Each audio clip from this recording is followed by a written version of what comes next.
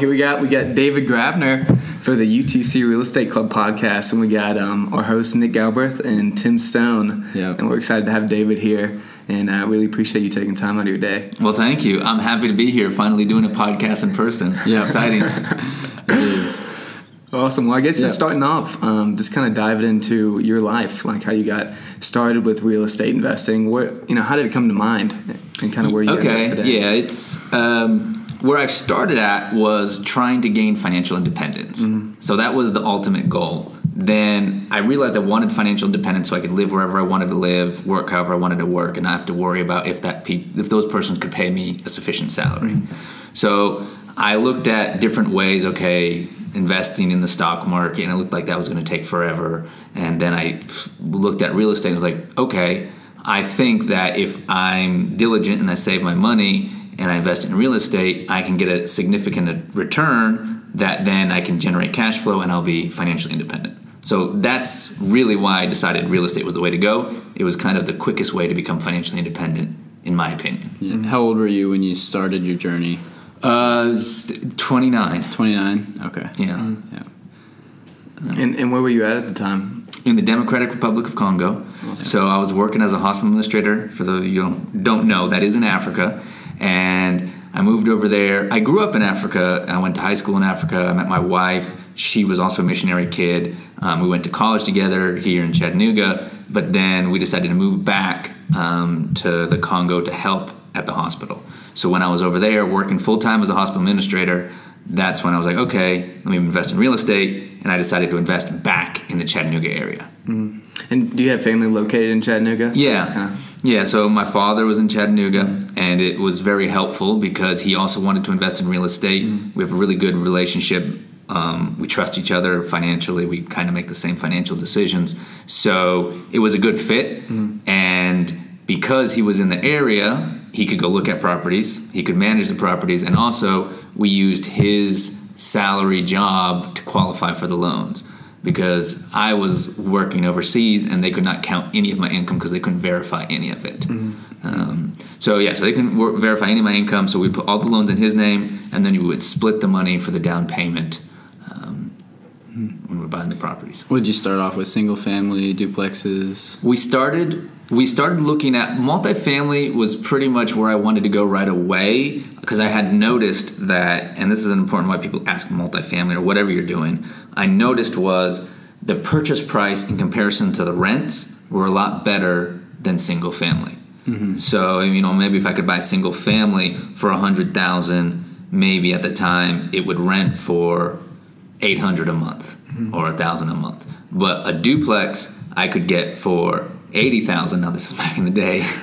A duplex I could get for $80,000, and it would rent for $1,300 a month total. So it was a much better ratio, and that's why I focused on multifamily. The first one we tried to buy was actually a triplex, mm-hmm. and we had it under contract, and there was some issues, and we told the seller that they could get the roof fixed if they asked their insurance, and insurance would pay for it, and they did that, and then they wouldn't sell it to us. Mm-hmm. Like, once the roof was fixed, mm-hmm. they wouldn't then sell it to us, which technically we could have sued them for performance of the contract or whatever, but we just moved on, let them keep their triplex. Mm-hmm. And then the next one was actually a quadplex that we got. Okay. The very first so one. For the students listening, could you talk about why the purchase price to rent ratio is so different in multifamily from single family? Single family, it's basically down to demand. And what is the demand for single family? What's the demand for multifamily? So a single family, the value of it really depends on what your neighbor's house sells for. Mm-hmm. It doesn't really depend on the rent. It's what people think it's worth. What people think is worth, what people are willing to pay to live in that neighborhood. That's why real estate is so location specific, because if you're living in North Shore, you're going to pay a lot more than if you're living in East Lake. It's just the fact of the location, but it's all about the location, what other people are paying for single family. So because of that, people aren't buying them necessarily, or normally, not the majority of the competition isn't buying them with investment in mind. They're mm-hmm. buying them, I'm going to buy it and live there for 30 years. Exactly. But with multifamily, even if it's small multifamily, it's normally investors, so they're looking at returns. So it's more normally in normal market, now it's going up now, but normally in a normal market, It is more about how much net operating income that property brings in, and that determines the value. So when you can increase your net operating income, either by increasing your rents or reducing your expenses, you essentially increase the value of your property. Mm-hmm. Now with duplexes and quadplexes, there's still the element of the market and others are selling for and that. But normally, in normal times, people are thinking about what type of return these properties can give, and that's how they're making their purchasing decisions. Mm-hmm. Not just, oh, it's in North Shore, so I'm going to buy it. Mm-hmm. Okay. And do you kind of have some sort of action plan when you go in, let's say on a duplex, to go in and increase that income? But what is your action plan towards that and reduce those expenses? Are you installing new units in there, new HVAC units, or what's kind of your action plan along those lines? Yeah, so people have to really be careful when you take over property because you can over-remodel something, especially if you're used to single family or you like nice things or your house is very nice. So I've seen a lot of investors go in and they make the place really nice, but not realizing that they're in an area that making it that much nicer isn't going to change your clientele. Mm-hmm. And there's nothing wrong with the clientele in the area. It's just that they don't value, a dog run or whatever, or if it's granite or if it's not granite, it doesn't really matter to them. They're going to pay the same amount of rent. Or they might pay a little bit more, but it's not going to, increase for the cost. What I try to focus on is getting properties that are being mismanaged or the rents are under market rent substantially. So if I can buy the property and without doing anything to it, I can just say, okay, the rents are low, now I'm increasing the rents. Yeah. So you look for the management upside. Mostly the management upside. Instead of the physical value. Instead of the physical rehab and that stuff. Now, I will do cosmetic stuff all the time, paint. It's amazing. Paint floors. Yes. Yeah. It's amazing the difference that, you'll see a lot of old duplexes, they'll paint everything one color, like the trim, the wood, the doors, the walls, everything's one beige color. Mm. And you just go in there and you paint it gray and white, and it just makes it feel like an expensive place, just doing that. That's exactly what we're doing too. Yeah. So, but it's not that expensive, right? The gray paint is the same as beige paint, but just making it updated. Bring it up to what's current, what people think is trendy, and what they like. Exactly. So. And clean, and then most people are good with that. But mostly I'm looking for just management mistakes, so upside on the management issues. Awesome. And how are you kind of locating those properties? Are you going through brokers, or you kind of have an off-market deal system? How are you kind of going along that route? Yeah. So, that's the $1 million question right now. Everyone's looking for deals, and there's hardly any duplexes on the market here in Chattanooga right now. Right. But I focus heavily. Well, maybe I can go back and tell the story how I got here. We bought our first property from another investor, so we didn't have an agent there. But our next two properties, we used a buyer's agent. But on the third total property, he messed up. And if it wasn't for my insistence and reaching out directly to the seller's agent directly, we never would have got the deal. So when I realized, wait a minute, I reached out to the seller's agent directly, got the issue solved, and he said, no, this deal's done, just forget about it. And I was like, okay, he really didn't bring much value to me there. Mm-hmm. Yeah. And then at the end, there was like a couple $100 discrepancy, and I thought he should take it out of his paycheck because he had messed up anyways. But he was like, no, I'm not taking it out. And so that was the last time I ever used him as a buyer's agent. And I just started going straight to listing agents. So if I saw a listing I liked, I'd send an email or I would call, even though I was in the Congo. I would send an email and call, hey, I'm a local investor. I'm looking to get more properties. I'm interested in this property. My business partner, my dad, will come by and see it. Can we schedule a time? Just directly to the listing agent. And what that did is it gave me a network. Even though I was in the Congo, it started giving me a network of local listing agents. So they started bringing me deals before they even listed it. Mm-hmm. So if it didn't even get listed on the MLS, but they knew that I would buy it, they come to me, boom, and we started doing it that way. So when I was overseas, that was primarily my target. Now I moved back here and I started doing it full time, and I just took it to the next level of always going to networking events, networking with a lot of people, and just telling people, hey, I buy multifamily in the area. And I've gotten deals from my pest control guy. I've gotten to deals from people that I meet at the meetups, young students. They'll find a property, bring me a deal.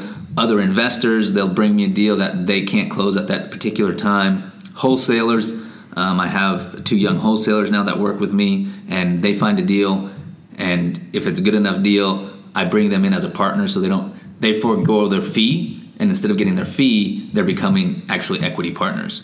And it's great for me because I'm getting good properties, and it's great for them because they're getting in essentially just on their effort. They don't have to put any money. I'm bringing all the money.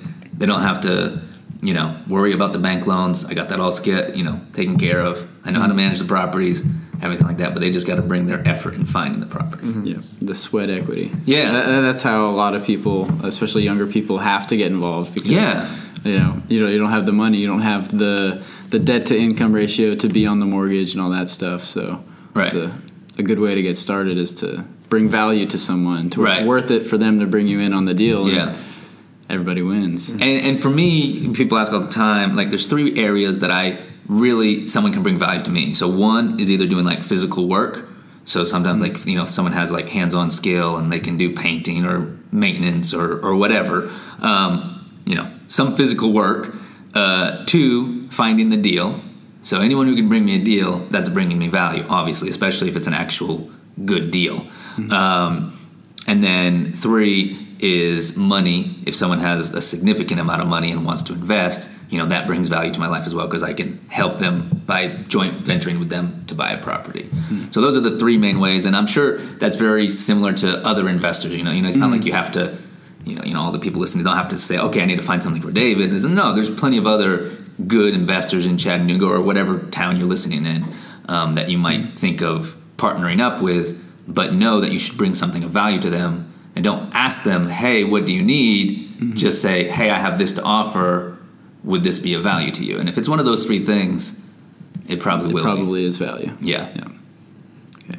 Absolutely. And what are you doing today? So kind of from when did you move back to the States, to Chattanooga? So kind of starting there, and what have you been doing since? All right. You switched to full-time and quit your day job and the financial independence you started out for. So I had a 5-year goal of reaching financial independence, which for me, I was saving on like most of my money. I was only making $54,000 a year, and I was saving most of it and reinvesting it in real estate. Just the old-fashioned save up your money, down payment, and buy a property.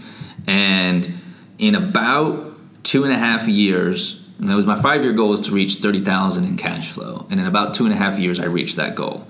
And I was like, okay, now I've reached that goal, and this is super fun. Let's keep going. But at the same time, it had been about like 2.5 years, or almost 3 years, and my father got misdiagnosed with a tumor on his liver, and they said he only has like 6 months to live, and it was a horrible situation. Like, okay, I got to do whatever it is. I got to move back to the States because he lived here. I need to be close to him. And fortunately, even there was like 4 doctors who misdiagnosed him. Finally, he went to Emory in Atlanta, and that doctor's like, no, I'm going to do my own CT scan. I don't trust, or my own MRI. I don't trust these other doctors, what they're doing. And then he found out that he didn't have a tumor, but he did have another liver condition. So I decided, I'm going to move back to be closer to my family. Because, I'm living all the way over there in Africa. It's quite far away. Yeah. So when I was going to move back, I decided I'm going to do real estate full-time because, well, 1, I enjoyed it. But 2, I knew I would have the flexibility to be there for my dad if I needed to take him to a surgery, to go to the hospital, and live in the same area he's in. If I took another hospital administrator job, it could have been here, it could have been in Texas, who knows where I would have actually found a hospital administrator job. So that's what I did, and that was 3.5 years ago. I came back. At that point, we had 24 units, and now, 3.5 years later, we got 170 units. And 3 large commercial buildings as well. Started going into commercial buildings as well. So it was quite a big shift once I started focusing on it and doing it full time. But it was that base of cash flow that enabled me to do it. Okay. So did you notice that things were going much more quickly once you moved to America? Oh, yeah. And how much of that factored just because you had the cash flow and the...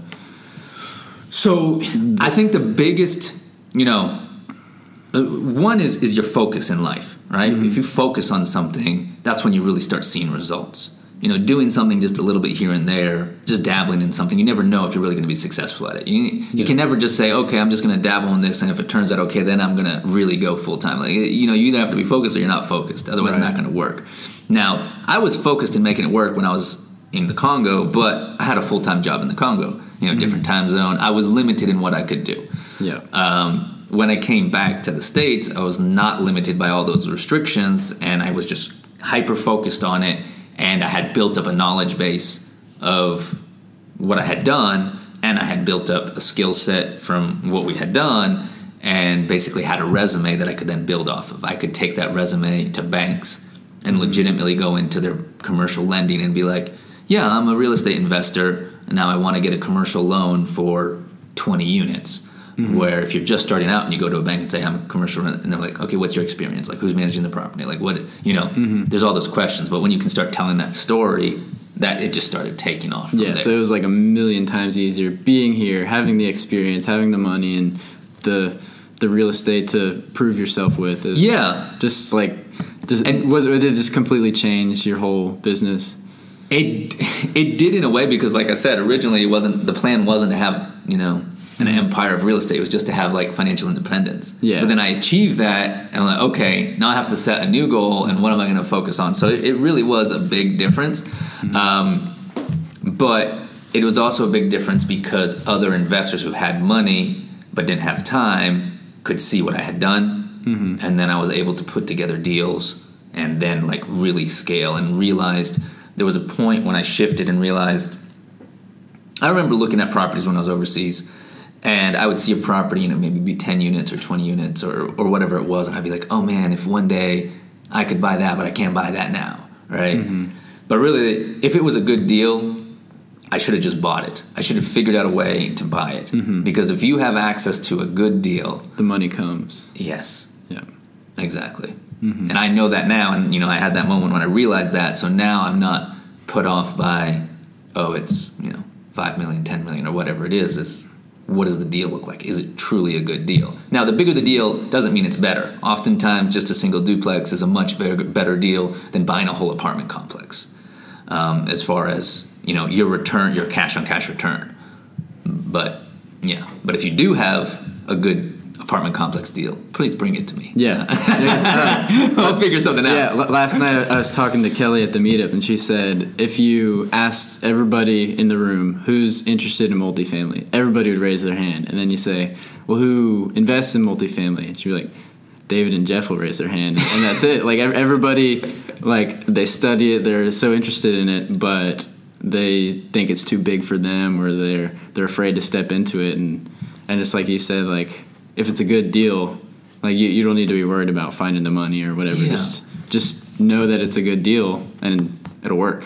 Exactly. And you do have to spend time researching, right? Mm-hmm. And none of this is complicated. Like, it doesn't take any crazy math. Like, if you're a college student, you have the financial. I mean, you have the mental capability to figure this out. It's nothing complicated at all. But you do have to put in a little bit of time in research and understanding the principles of it.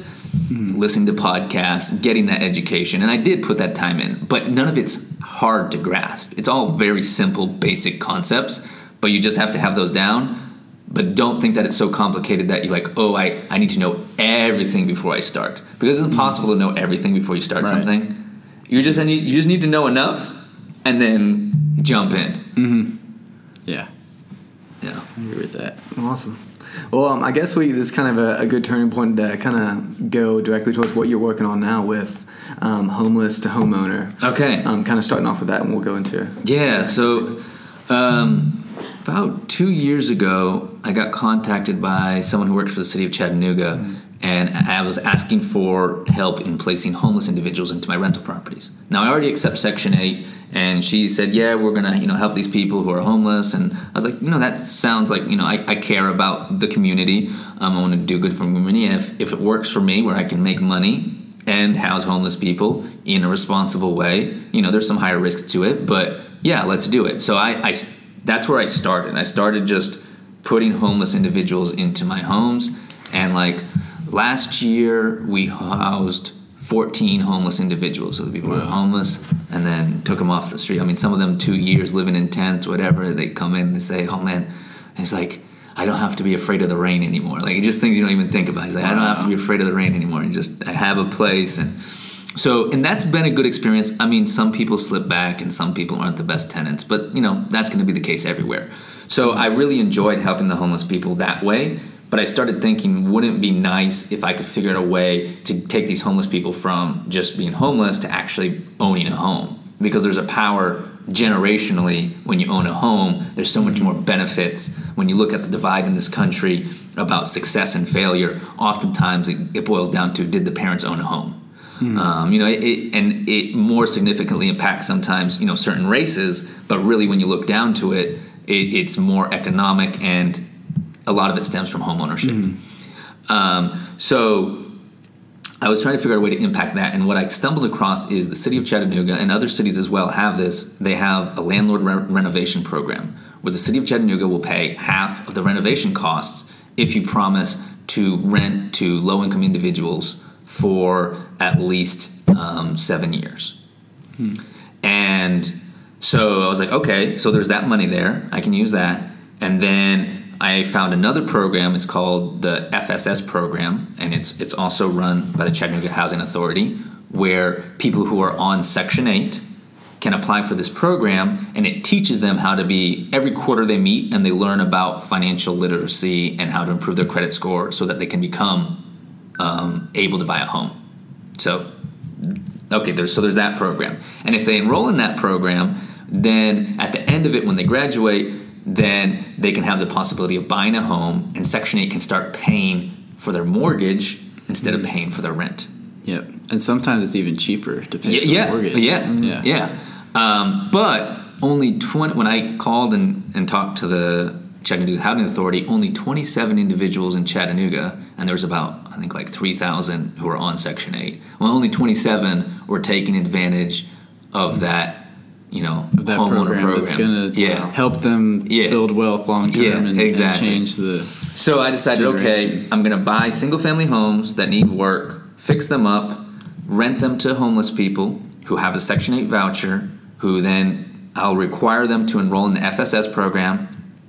And then after they've gone through all of that, maybe it's a year, 2 years down the road, when they're ready to buy a home, I would let them buy the same home that they're living in. Of course, they can go buy another one, but if they want to, it's really easy because, they're homeless. They can't even think about owning a home or how they buy a home. So just trying to make it as easy, the whole process, as it can be. So as of right now, I only have the one house, but I need to get 9 more because my goal is to get 10 of those homes by the end of this year. And I have one wonderful formerly homeless lady who's in there, and she's got 3 kids, and she's loving it. She's so excited about the program, and I hope that she's able to go all the way. But even if not, at least she will have a nice, wonderful place to live, and I'm buying it. It's not the most profitable thing. Like I said earlier, that multifamily is more profitable. It's not the most profitable thing that I can do with my investments, but it is making a difference, and I hope that if I can do this and I can show it works, that other people can also look to replicate it in their cities to try to combat homelessness, because really landlords are often villainized as like these leeches on society who aren't doing anything, who are just causing all these issues. They're slumlords, what. But really, it's the partnership between the city and the landlords that are going to solve this homeless issue. You can't just make it completely, okay, we just have to let the city just solve it on their own. No, they need partnership with the landlords because we help provide the service, which is good, safe housing. Of course, there's bad landlords out there who give us a bad name, but most of us, all the ones that I've met at the meetups, are good people who want to help. Right. It's awesome. And where are you looking for these houses? Any particular areas in Chattanooga, so our listeners can... So I'm looking for any single 3-bedroom home, and it's hard. That's why I need to find some more. And I got one, but any within the city of Chattanooga limits. So it has to be in the city of Chattanooga limits. But it can be further out, near Hamilton Place. That happens to be actually, there's some pockets over there like Shepherd Hills and stuff like that are good. But yeah, anywhere around Chattanooga. Single family home, 3-bedroom, 1-bath, or whatever, for around $100,000. I do stay away from the rough areas, so I'm not in East Lake, for example, or any other rougher areas, because I want it to be a good, safe place for these kids to grow up as well. Right? And that's the beauty of the Section 8 voucher program, is that people don't have to live in the roughest area of town. They can take that voucher and they can go live by the river if they want. They can go live in a better school district. But because it's a City of Chattanooga program, it does have to be within the Chattanooga city limits. Yeah. even though most of my rental properties, I prefer them to be out of the city limits because then I only pay county taxes instead of city taxes. Yeah. And I save a lot of money that way. Yeah. That's awesome. Yeah. That's awesome. So I guess kind of diving into your commercial project that you're working on now. Can you tell us a little bit about that? Yeah, so multifamily is great, like I've been saying, but then I started noticing that it was harder to find large multifamily properties. And I should say I manage all my properties. So all my properties are here in Chattanooga area, and it makes it easier for me to manage since they're nearby. But then I started buying or looking into commercial properties. I was like, okay, these are easier to manage, and they don't have to be right next to me because it takes so much less management. I don't have to be there checking on tenants and da-da-da-da because the tenants take care of a lot of stuff themselves. And then it became more difficult, especially since COVID, to buy multifamily at a good price. The price for multifamily, especially larger packages, has just been going through the roof, and the supply is just not there. Like there's no good large multifamily properties for sale right now in Chattanooga. Nothing. There was a 100 unit, well, maybe 101 unit, something like that, 100 unit complex that went for sale, but it was like done silently, and you had to submit the bids to the judge, and the judge would make the decision. It wasn't even listed anywhere. Really? But through my connections, I heard about it, and I bid on it, but someone from California came and bid $1 million more than my bid. Wow. Yeah, and I thought my bid was, I was like, it's kind of high, but there's nothing else for sale, but yeah, and so they came in $1 million more. So there's just not that supply right now. So then I started looking towards commercial properties, and I didn't really have experience, but I'm just applying the same principles of how much money I have to put in, what kind of return I can get, and trying to make sure I get good properties that are going to weather whatever might come. The pandemic really opened our eyes to the dangers of commercial properties, especially if you're a hotel. Right now, that's definitely, that hurt a lot of people. I mean, student housing probably is also something that someone thought, student housing is solid all the time. Right. Never have a problem with student housing. And then all of a sudden, school is online. Right, exactly. School's online, COVID. So, we never know. But so I'm looking for commercial properties that have like grocery or like pharmacy anchored properties. So I have a property in Cleveland that has a gym and the CVS pharmacy and some Pizza Hut and Subway and stuff.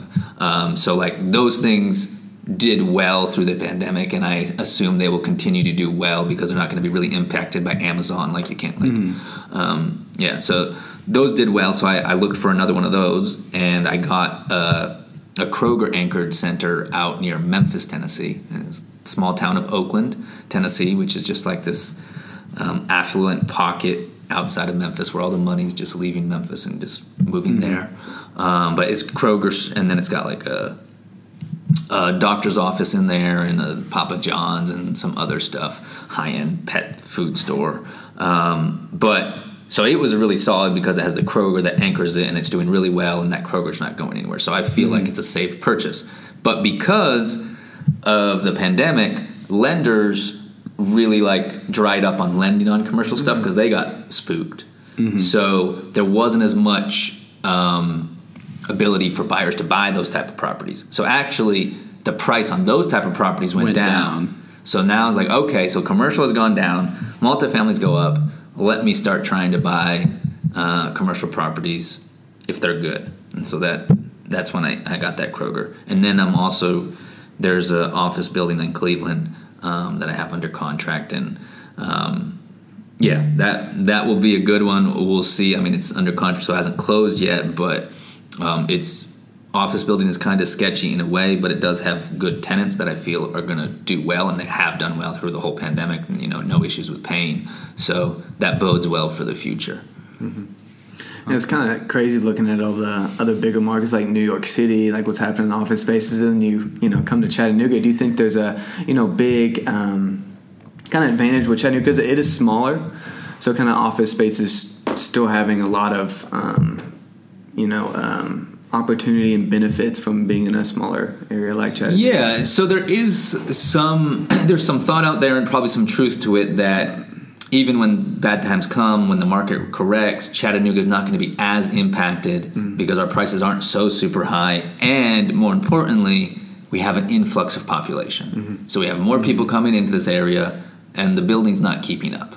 So we still are going to have this imbalance of supply and demand, even no matter what happens in the national market. So, but real estate's very, very specific. I mean, I can show you buildings that have been sitting for 2 years looking for a tenant or to be sold, even in the hot Chattanooga, and they haven't, because it's just very specific. Like, so I live out in Ottawa, and there's like this bank by the Walmart. Like, it used to be this nice fancy bank, but it's been sitting for sale for 2 years, and no one has bought it because it's a bank building. What are you going to do with it?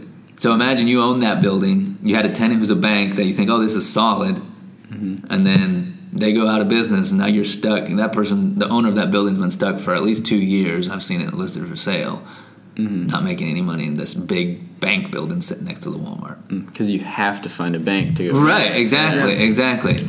Yeah. I have heard of a cool renovation. It's actually one of my friends. His dad owns Cole. No, it's Prey Chiropractic out in Dalton, Georgia. Okay. And he took a bank and took the vault in the bank and turned it into an X-ray room because they could the radiation. So, yeah, I thought that was super cool. I've been to a restaurant that has a vault in it before. Yeah, it's pretty cool. But yeah.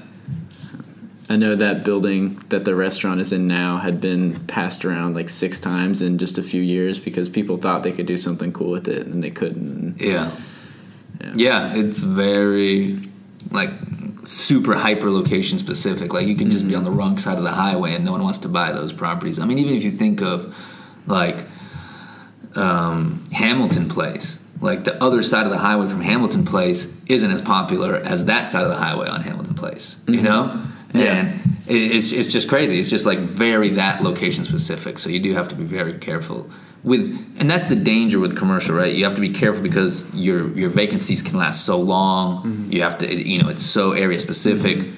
With multifamily, I can always find a tenant. Right, people are moving at the first of the month at least. Yeah. Sometimes during the middle. Yeah, I can always find a tenant. Worst case scenario, I have to lower the price, but I will find a tenant.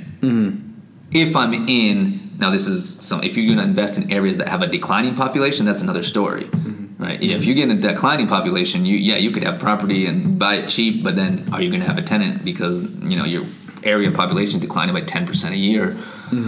But that's not happening in Chattanooga. That's not happening in Chattanooga. No, like I'll post a listing and in a week it'll get 5,000 or 7,000 views. Yes, which means there's 5,000 to 7,000 people any given week looking for a place to live in Chattanooga. Yep. So it's ridiculous. Yes, very so. Yeah. And kind of diving into, with you managing your own properties, you making offers on deals, kind of reverting back to focusing on your one goal. How does that look in your everyday life? Like with managing all these properties and making offers, how do you stay focused on? Yeah. There's a lot of things that going on in my mind. Yeah. I mean, I have everyone. You need to write your goals down. Like first step, like write them down and have a plan to get them. So I have them specifically down so I know and I keep reminding myself on them. But my day to day can be very varied. Let me just say that. I might be dealing with a call about a clogged toilet. I might be negotiating with a REIT and on a huge commercial property. I might be calling the bank. And I'm doing my own accounting, so I might be doing my accounting that day or paying the bills, and then I might be fielding calls or getting text messages from other people who have some deals that I'm networking with. So it's very varied, I guess we would say. It's kind of all over the place, but I'm working on really just focusing on the things that I like to do and pushing those other things off onto other plates now. I'm at that point now. A lot of, there is some truth to like be working on your business instead of in your business, but too many people take that too literally and too soon, and they want everything to be automated. They want everything to someone else to be doing it, and like, I'm just going to make money. But like, what value are you adding? Like if you're from day one, everything is just run out of your business and it has nothing to do with you. Like, what value are you adding? Why are you making money? Like, pretty soon you won't be if you're not adding value. So you need to start by being involved and understanding what you're doing. You don't have to be painting the units yourself, but you should be, understanding all of it. And then you can take yourself out of certain parts that you don't enjoy and that you can either be done cheaply or someone can do them better than you, and then you can just like start doing more of what you enjoy And for me, I enjoy putting deals together. I think that's my favorite part of it, is when I find a deal and I figure out how I'm going to buy it, and getting the money together and talking to the banks and the seller and negotiating and then buying it, and then like, oh, that was fun. No, okay, I need to go buy another one. Yeah. Is there a point that you've determined and laid out where, like, once I get to this level, I'm going to hire someone to do my accounting, or I'm going to have someone take over the phones for me, to where you can focus on just creating the deals and talking to the banks and finding them? Yeah, I mean, more so now it's about, because people think it's so much, they think I'm like super crazy, busy all the time, but it's not really that case. Like, people make things more complicated than they need to be. The accounting of, I'm doing, not including my other real estate deals, commercial that I just got, but like, so last year I did about $2 million in revenue in my business, but it only takes me 1 day a month to do my accounting. It's really not that much. And yeah, maybe it's like, so I have a skill set, obviously, that I'm able to do that. But then I think about, okay, if I'm going to hire this out, I'm going to pay somebody. Are they going to save you 1 day? Save me 1 day a month? Yeah. Like in actual work time? Okay, maybe I'll get to that point. But right now, I would need to find someone who could do more than just accounting, because someone's not going to want to work for just 1 day a month. So it is kind of difficult. But really what I've determined to push more off is the maintenance side of it. So pushing off more of the maintenance, so I'm less involved in the maintenance of it. And then I have some other people who are working with me doing like the listings and the showings. So because that takes a lot of time, and I took that off my plate, so I don't have to drive around and show any properties anymore. They take care of all of that. They're doing an amazing job with that. I'm super happy with them. And then the accounting, I'll see when that gets off my plate. But I don't have a set, like, oh, if I achieve this, I'll do that. The next year, I probably will take more vacations and spend more time with family, just because I've reached a point where it doesn't really matter, to get. I don't need to buy any more properties in my life. I'd be completely fine, like, as far as a financial standpoint. So then there's, the value of spending time with family. But I also do enjoy doing it. So I got to balance that, like how. I'm not going to just retire. I don't think I could. But I'm also not obsessed with it that I'm going to say I have to, sacrifice family time. Right, sacrifice family time to just grow this. Because it's scary. Once you start going, you realize how fast this grows. Like, I thought when I was buying something, I bought a first quadplex for $125,000. Like, oh wow, $125,000. And now I'm buying stuff for like $6 million. And like pretty soon, like, there's a trajectory, like, I could be up to several hundred million worth of property in just a few years. Like, if that's the road I want to go, and if I want to be really honed in on it, it's like, well, that's kind of crazy to step back and be like, that's a huge number. But that's what would happen if you just solely focused on it and keep growing it. Yeah. So just having your aspects of life and say, kind of hone back on the acquisitions part and say, I need to spend more time with my family. I need to kind of just take a step back. And that's something I think I've been really working on, is kind of taking back with school and everything going on, just kind of taking a step back and figuring out where I need to spend more time and just kind of be equalized, or just kind of, be good mentally. Yeah, and stuff like that, and kind of transition to the advice for students. Like when you mentioning writing down your goals, what advice would you have for our members and the listeners out there for writing down your goals and coming back to them?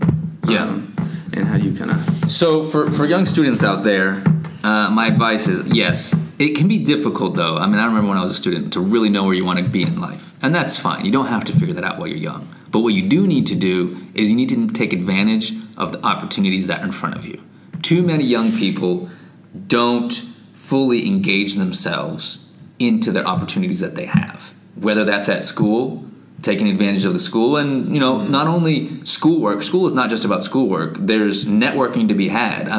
There's future billionaires here at UTC, right? Like, so you would be good to get connections with them.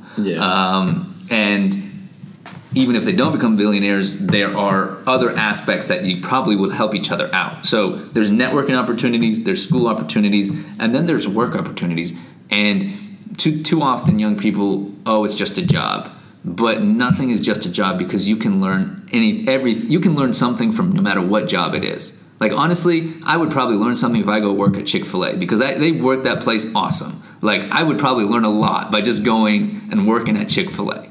And if you see that, and if you take whatever opportunity you have, and you take the gems out of whatever situation it is, I don't care if you're working as a janitor or wherever you are, that really will set you up for success in life. You know, when I got out of college, I couldn't find a job, and I started working as an insurance agent. And I was driving around all over Chattanooga selling life insurance to mostly elderly and poor people. Like, here, have like a life insurance policy of like $5,000 and like a Medicare supplement. But I was driving all over Chattanooga, and I was then learning zip codes. I was learning areas. So when I was over in Africa, it was easy for me to picture, okay, where this property is a good area, is a bad area, because I had all that information already. And I didn't know it at the time, but I took that. And also, I gained over-the-phone skills, which I still use today. So it doesn't matter what you're doing, as long as you hold it and you can apply it to the next stage in life. And sort of what you were saying is something that I've said a lot as I've been here at college, is how much we pay to go to college. You need to take advantage of every dollar worth of value that the school provides, because the school does. I mean, there's so many people at the school that want you to succeed, and they want to help you, and they'll do everything they can. And I feel like a lot of people are just not taking advantage of it, because they come, they pay their money, they go to class and do their homework and party. But like, I mean, the people that I'm working with now, and we've got 48 units, and we're partners on another 40, so that'd be 88 units. And I met them through internship coordinator at the school. Like, that would have never happened if I wasn't seeking opportunity that the school is going to provide me with, that they wanted to help me out with. Right. And like, you are paying for those opportunities by coming to college. Exactly. And a lot of people don't care about it. The problem is that the parents are paying for it. Yeah, well, see, I am paying for my college, so I was like, I am not going to get ripped off. I'm going to suck every dollar of value out of this university. Yeah, that's probably the difference. I mean, I paid for my own college too. I worked 40 hours a week while I was in college. I worked about 20 hours or 20 or 30 hours as a framer in construction. Once again, that helped me become the DIY landlord, like, because I was building a skill, right? Yeah. But so I was working as a framer, and then I was working in the dorm as an RA as well. So combined, and the RA, I was working, but I could do my homework and stuff like that. But combined, I was working 40 hours a week, going to school full time. But I was paying for it myself, and I was like, okay, I got to make the money. I got to learn the work side of it, but then also I was still able to do great in school and take advantage of the classes. I could have done better in retrospect in networking, because I was working so much and I was on school, and I was focused on my girlfriend, who became my wife, so I guess that was important too. But I could have done better. She would say so. Right. So that was wonderful, but I could have done better in the networking aspect of what school offers. And I think that's been the beauty of going along the journey of starting the UTC Real Estate Club, about how many amazing people, just like yourself, if we get the opportunity to connect with and just really build this thing from the ground up. And once me, Chase, and Cole started Tim, he was one of the first guys in line to say, hey, I'm helping you guys out with this. We're growing this thing. And it's been really cool to see what it's transformed in a day. Yeah, and so many people want to help, but almost everybody that we've reached out to like ask to come speak or just be involved with the club, they all say yes, because they want to, pour value into the students, and they enjoy it, and it's something that makes them happy. And yeah, it's a great thing that you guys are doing. Obviously, real estate is an amazing entrepreneurial opportunity. So if you have that entrepreneurial mindset, oftentimes, you think, oh, what am I going to do? Well, real estate's a pretty easy entrepreneurial way to make money. That's, lots of people have done it before, but you can still do it. You don't have to reinvent. You don't have to come up with a brand new business. You don't have to create the app. I know that's all flash and everything, but really, if you really want to do it, anyone can do it. Yeah. Yeah. And any kind of resources, educational programs that our members and listeners can go check out that you would recommend. Yeah, Bigger Pockets is one of the better ones. It's biggerpockets.com. It's got a website. You can go on any of the forums. You can reach out to investors and local investors. We have a meetup. They also have a podcast over there as well that has some good information on it. So that's what I used when I got started, even though I was in Africa, but I was listening to the Bigger Pockets podcast. And even like the Facebook group and Bigger Pockets, it's got that networking aspect. So you can ask any questions along the way. Yeah, and exactly. Like I know you guys come to, and anyone else who wanted to, we have meetups where you can sit down and talk with legitimate real estate investors in your local area, and you can ask anything. Like I was there last night, and yep. Me too. And anyone could come and they say, hey, what about this? What about that? And it's a good group here. And you'll find that, I'm sure it's the same in any city, but in Chattanooga especially, like it's a good group of real estate investors. We're all looking to help each other. No one is like, oh, I got to hide my secret sauce. Because the truth is, someone who's starting, you can, as a real estate investor, I can point back and say, okay, this is how I started, this is how you did that.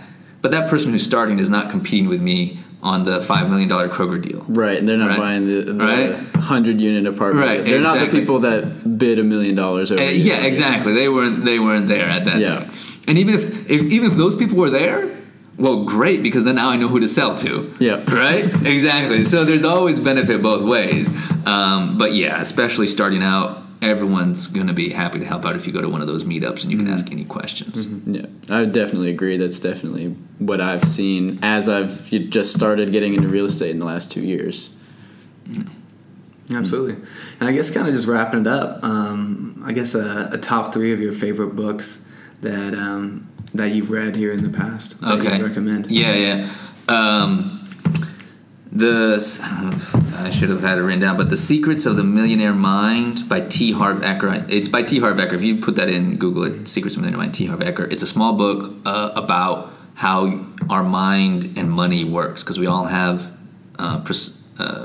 preconceived ideas about money and whether it's good or bad or how it should be used. So that little book just really helps free up your mind of those little hang-ups. Then Never Split the Difference by Chris Voss, about negotiation. I mean, that is an amazing book that's made me hundreds of thousands of dollars just with the negotiation tactics. I actually need to go back and read it again. I've read it a couple times, but time to read it again because it's that good. And then The Millionaire Real Estate Investor by Gary Keller. If you want like a basic, these are the core aspects of real estate, that's a great way to start. I found that book to be very good, basic, solid advice. Not going to teach you any crazy schemes or anything, but just like, here's the basic, solid advice. So those are my 3 books that I would say. Awesome. And is there any last things that you wanna say to our members or the viewers out there, that any advice that you'd give, or your favorite quotes or anything like that along those lines? I don't know if I have any favorite quotes, but